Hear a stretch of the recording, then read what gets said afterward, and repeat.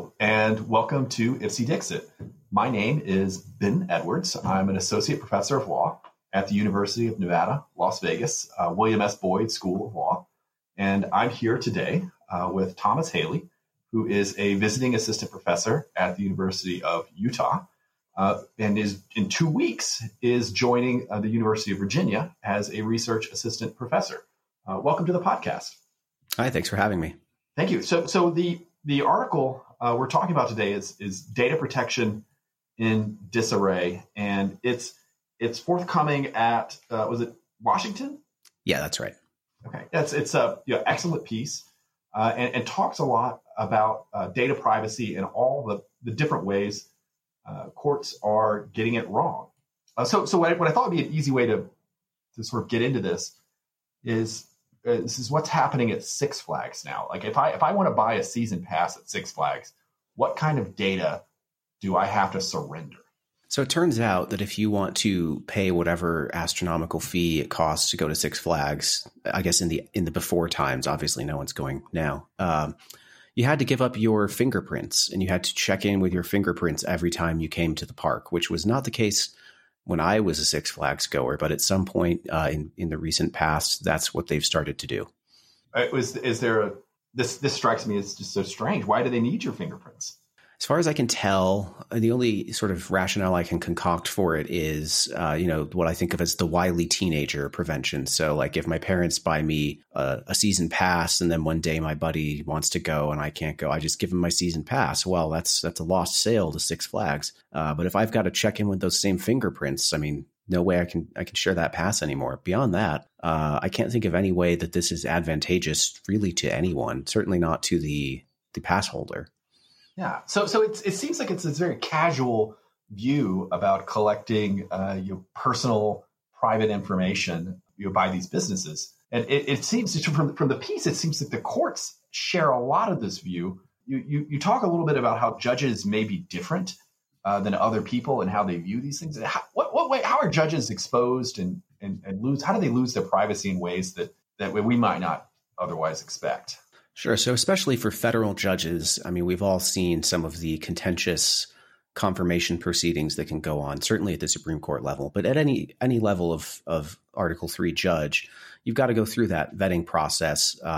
Probably not something that you're terribly excited to do if you're not sort of an extroverted person who maybe cares a little bit less about privacy. And Lior Strahilovitz has written about this subject, that people who care less about privacy, extroverts, tend to play a more outsized role in public life. Obviously I can't go out there and make every federal judge take a personality test, but I think it stands to reason that at least for some of these judges, that may be the case, that we're looking at people who aren't as concerned about privacy, have less privacy in some respects than, they would have had if they had just stayed at a law firm or whatever it was that they were doing before.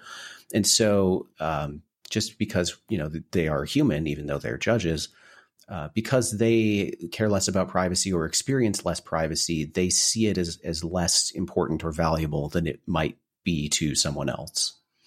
Now, this makes sense to me in a very intuitive way, that if they cared enormously about privacy, they just simply wouldn't be a federal judge, because you couldn't. If you were looking to maximize your privacy, you would never do that job. So we're thinking about the leakage of private information. What struck me about the piece is you highlight how it's not just a single data breach that's out there, but when information is leaked again and again and again, when that information starts to come together, it reveals an astonishing amount about people. How does aggregation work? If some information is out there, how does it end up getting combined with other pieces of information? So it's becoming increasingly easy as computers get better and cheaper and more available, and people get better at doing this kind of work, to take some information that you've gotten about a person from data breach A, let's call it, and match it up with some different information you've got about that same person from data breach B. So you might, for instance, some of the case law involves payment card data from supermarket chains being stolen. So, okay, now I've got a payment card number and a zip code that they had to punch in. Okay, I've got that. Maybe now I've somewhere else got that same payment card number and a name that goes with that. Well, I can put those two together now. It's, with the aid of technology now trivially easy. Now I've got the name, the payment card, the zip, and maybe the name also from a third breach has given me the address and the social security number.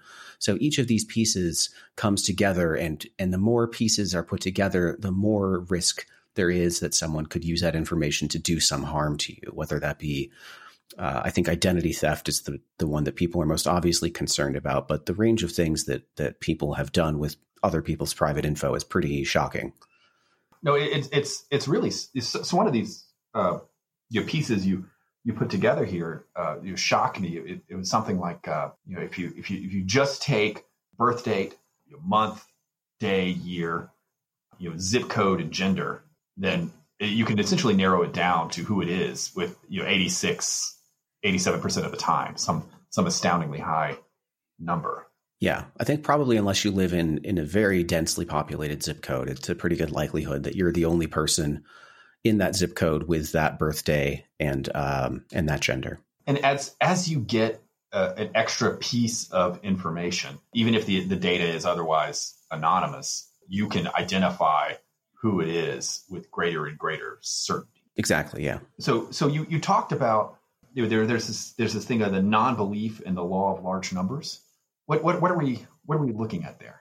So this is an interesting sort of cognitive bias that may come into play here. That's been studied by I talk about a paper by Ignacio Cofone and Adriana Robertson, who can take this well-known cognitive bias, which basically describes the fact that any given person is likely to underestimate how informative any given piece of information they give up is to someone else. So, when you see just your zip code flying out the door, you will just naturally not understand how risky that can be.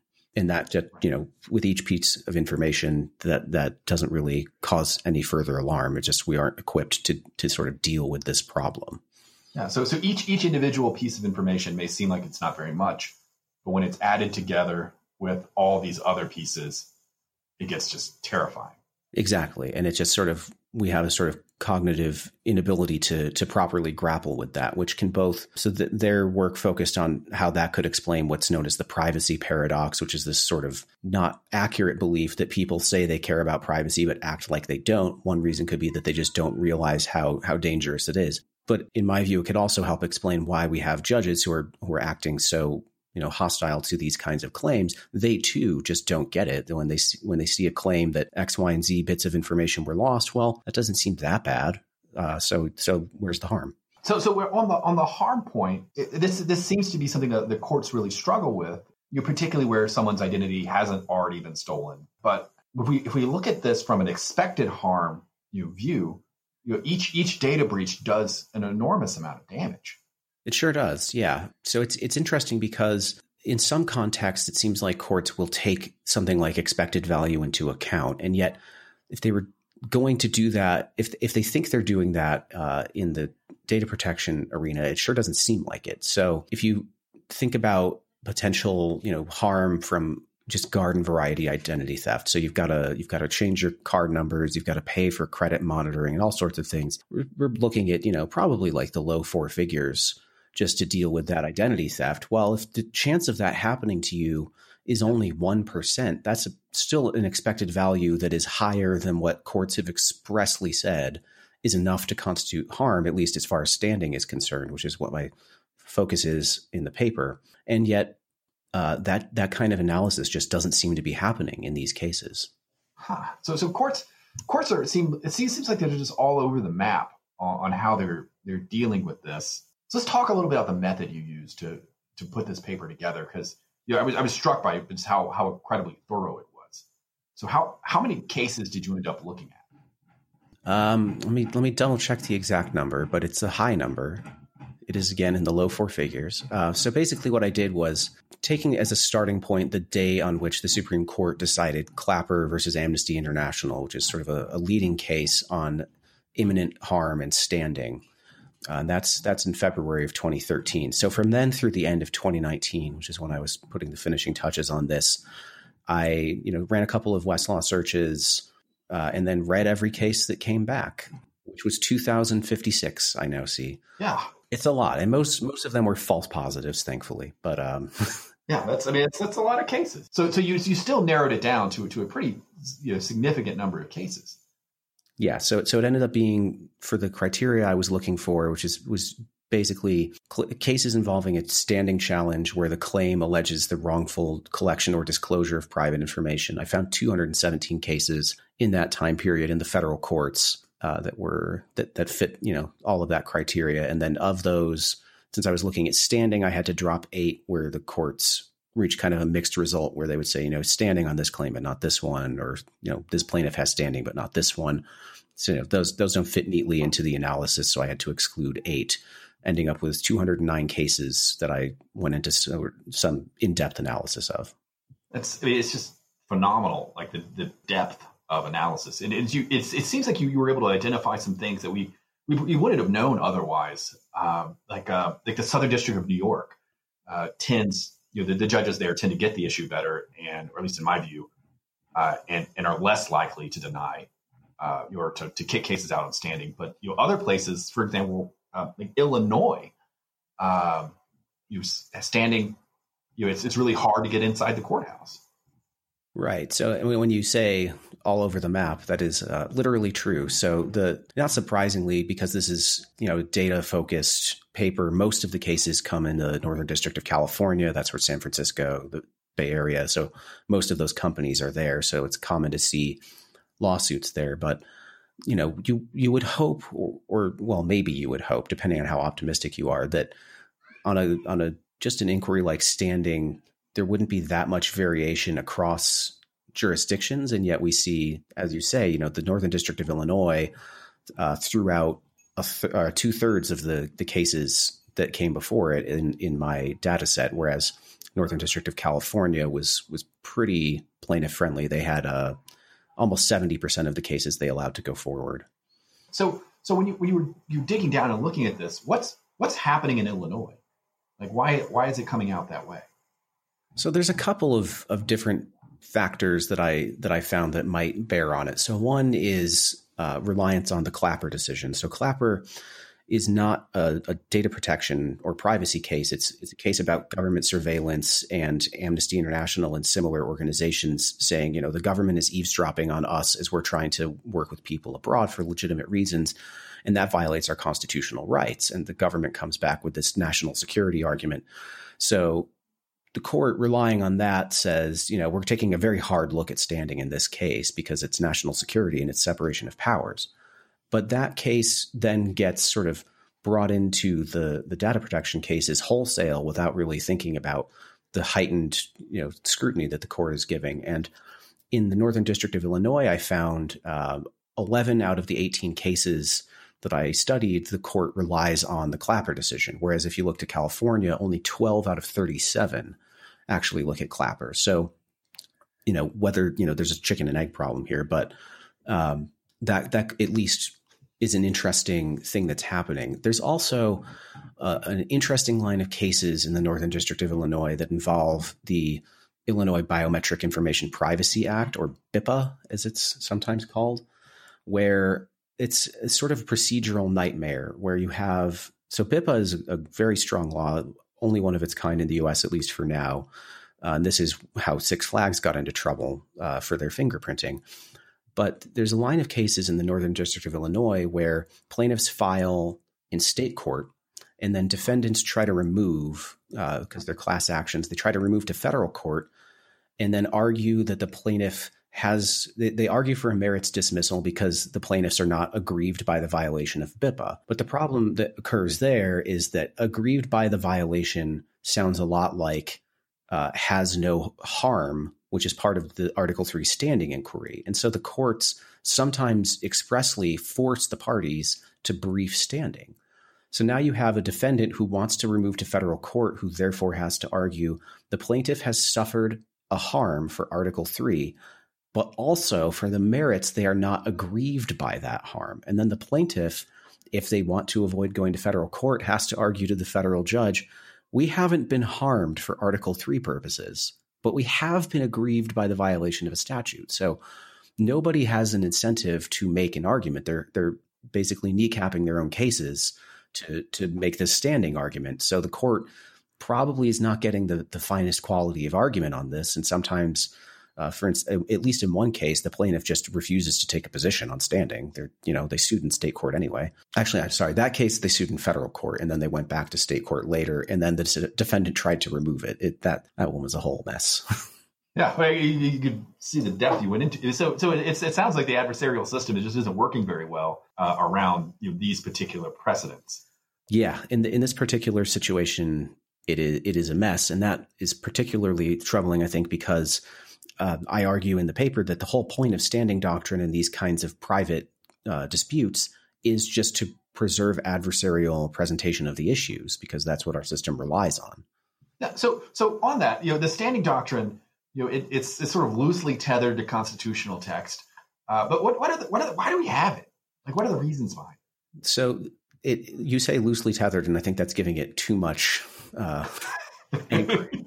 Literally, it is just that in Article 3, Section 2, when the Constitution lists what we call the 9 heads of jurisdiction, it uses this language of cases and controversies. And so standing doctrine has emerged from those two words, which are, of course, undefined, and basically says the judicial power of the United States doesn't exist if there is not a case or a controversy. Well, how do we find out if there's a case or a controversy? It took a few hundred years to get where we are now, but the Supreme Court has a 3-part test for what standing is. The point of it, there are probably 2 leading sort of justifications for why we have this doctrine. So one, which is the one that the court relies on in Clapper, is the separation of powers. So the idea is that if there's not an actual dispute, there's no case or controversy, then it starts to look like something that is better addressed to the political branches of government. This is stepping beyond the judiciary's role. So that has obvious application in a case that involves national security.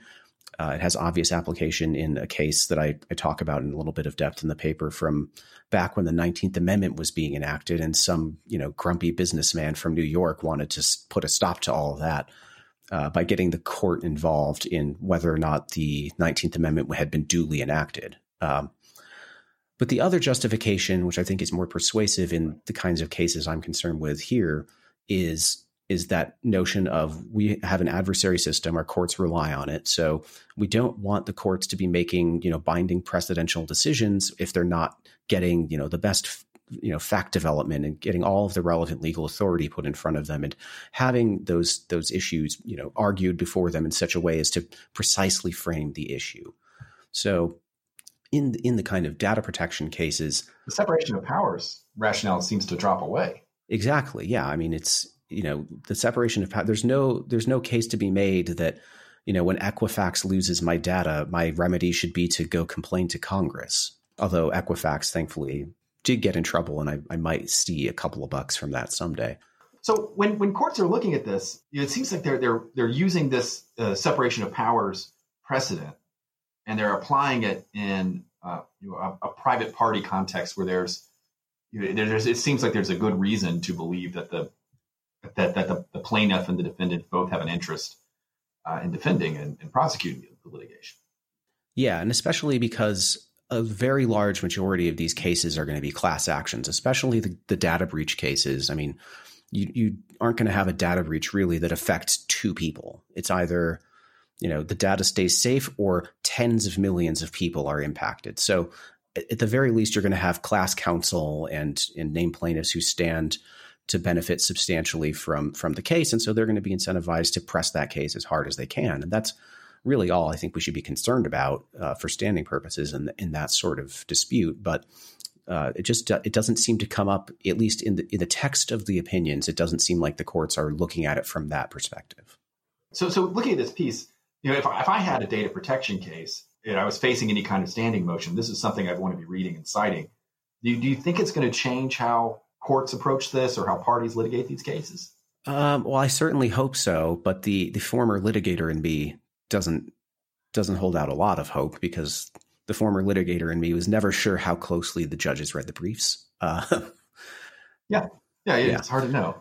I certainly think so. I think my major prescription here is that I hope that if a judge is looking at a standing motion in this kind of case and just takes a moment to think, what is the point of the standing doctrine here?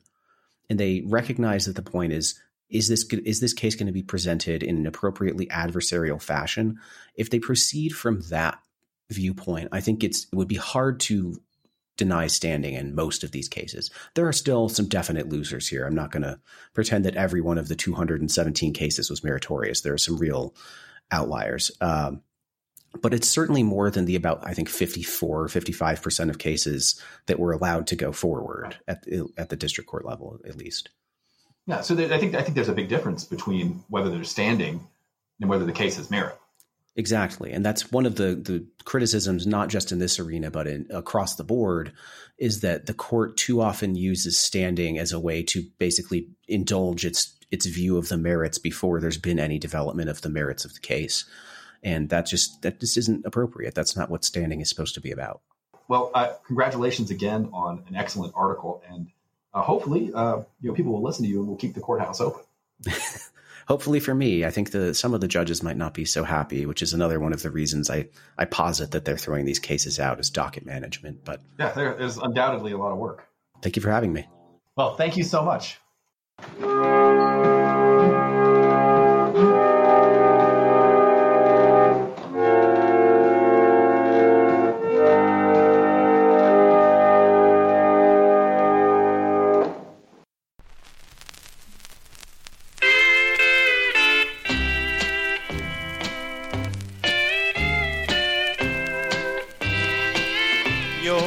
Sinful secret has been revealed.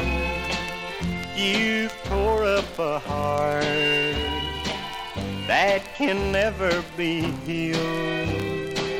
I'd have bet my life, dear, you'd never trifle on me. But your sinful secret proved how wrong I could be. Oh, you've been running with somebody else. I'd have never believed it, hadn't seen it myself. Your sinful secret ain't no secret no more. But it's more shameful than ever before.